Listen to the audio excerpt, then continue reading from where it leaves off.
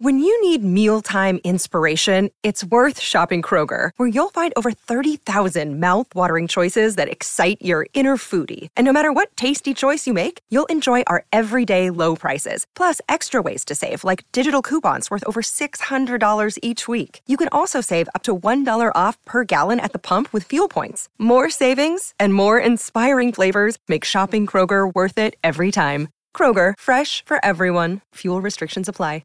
Another day is here, and you're ready for it. What to wear? Check. Breakfast, lunch, and dinner? Check. Planning for what's next and how to save for it? That's where Bank of America can help.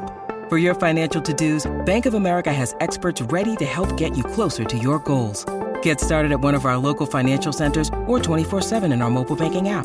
Find a location near you at bankofamerica.com/talktous. What would you like the power to do?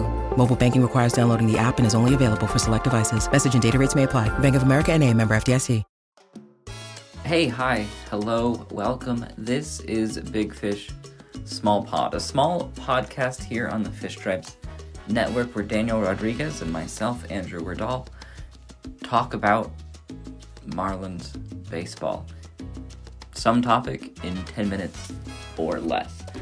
I've been focusing on the hitting side of things for this Marlins team, and today I want to talk about just a small concept that really, it's so simple. It's just holding space as a real key for hitting at the major league level. We saw it clearly in last night's win over the St. Louis Cardinals when Jazz Chisholm Jr.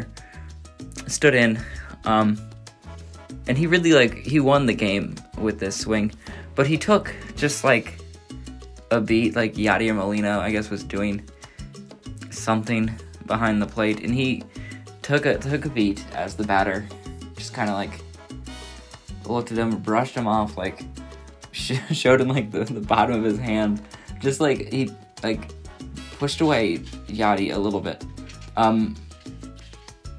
Not physically, just, in the box. He made it his spot. Jazz was going to,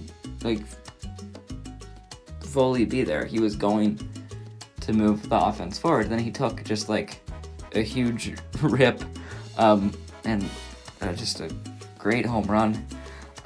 Blew the game open. Really, solidly won the game. This Marlins team, going back last couple of years, has had some issues in the late innings pitching, so to see the Marlins get up 5-0, it felt like the game was out of that save range and finally into that the Marlins have won it sort of range. As we all watch baseball with different expectations of what is a likely outcome and get into states of panic because of it. But anyhow, it was a fun game. Another thing that was really present there was Brian Anderson taking a couple of walks. He's had a batter that's had some issues at the plate to start the year, in addition to everyone you would consider to be a slugger on the roster. They've been a bit cold getting it going, but Brian, who's lacking that real mammoth power upside as a Jorge Soler, it felt just on Twitter that I don't know, it seemed that the tone had turned somewhat sour on the guy, and something about him is just the way he plays so emotionally. When he's frustrated, he wears it. When he's just having one of those rough days, he does that. He'll do a grimace at the plate. And today, just running the bases, just a bit of almost a sprightly run to third, following Jacob Stallings. Just an interesting little moment of. It just seemed like a much looser player who was less trying to make it at the plate and more, at the plate and making with it. totally want to talk about Miguel Cabrera as well. The way he holds himself at the plate, like, very obviously, like, willing to just, like, take a pitch, but it seems like every pitch he might, like, aggressively swing at. He's up there to hit, and that's obvious just watching him. The way he's ready to, like, pounce on every single pitch. I mean, even, like, saying that, it oddly fits for him as a, like, tiger of all mascots, just pouncing on pitches. Clearly creative in my prime. So what really you see with Miguel Cabrera in this pursuit of that, like, 3,000th hit is just an unbelievable commitment to getting that hit at the plate. Nearly 3,000 times now.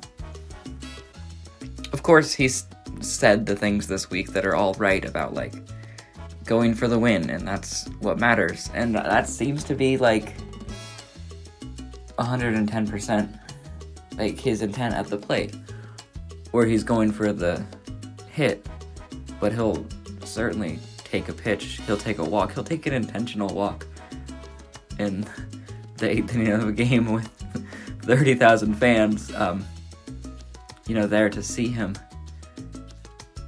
Admittedly, he had no real choice in the matter. I mean, the pitcher and catcher are just there to, like, make the batter make as poor of swings as possible and back down, out.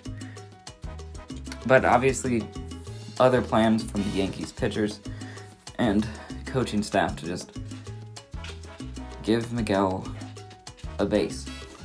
Really interesting to see this 3,000th hit go on some, like, protracted streak, where I'm thinking maybe he doesn't get a hit for the next month, and there's this just, like, constant tuning in to this Detroit Tigers broadcast for me and I assume many others.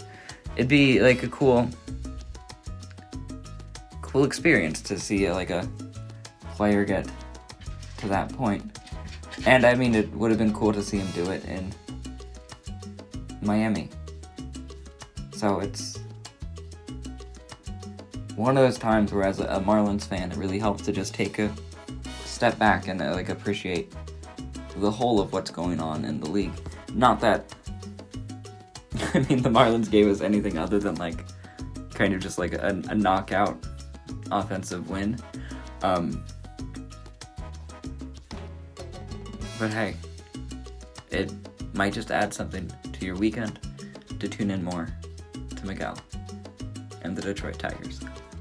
For the podcast, I've been Andrew Wardall, and just for your information, the Marlins will be facing the Atlanta Braves at the usual 6:40. So I hope this was a bit of a step back to take a step forward into this one. We'll have Nicole Cahill's season preview up on the website later, and Fish Stripes live, as always, before the game. So, as always, before the first game of a series, you get it by now. Thank you for listening. Again, I've been Andrew Wardall.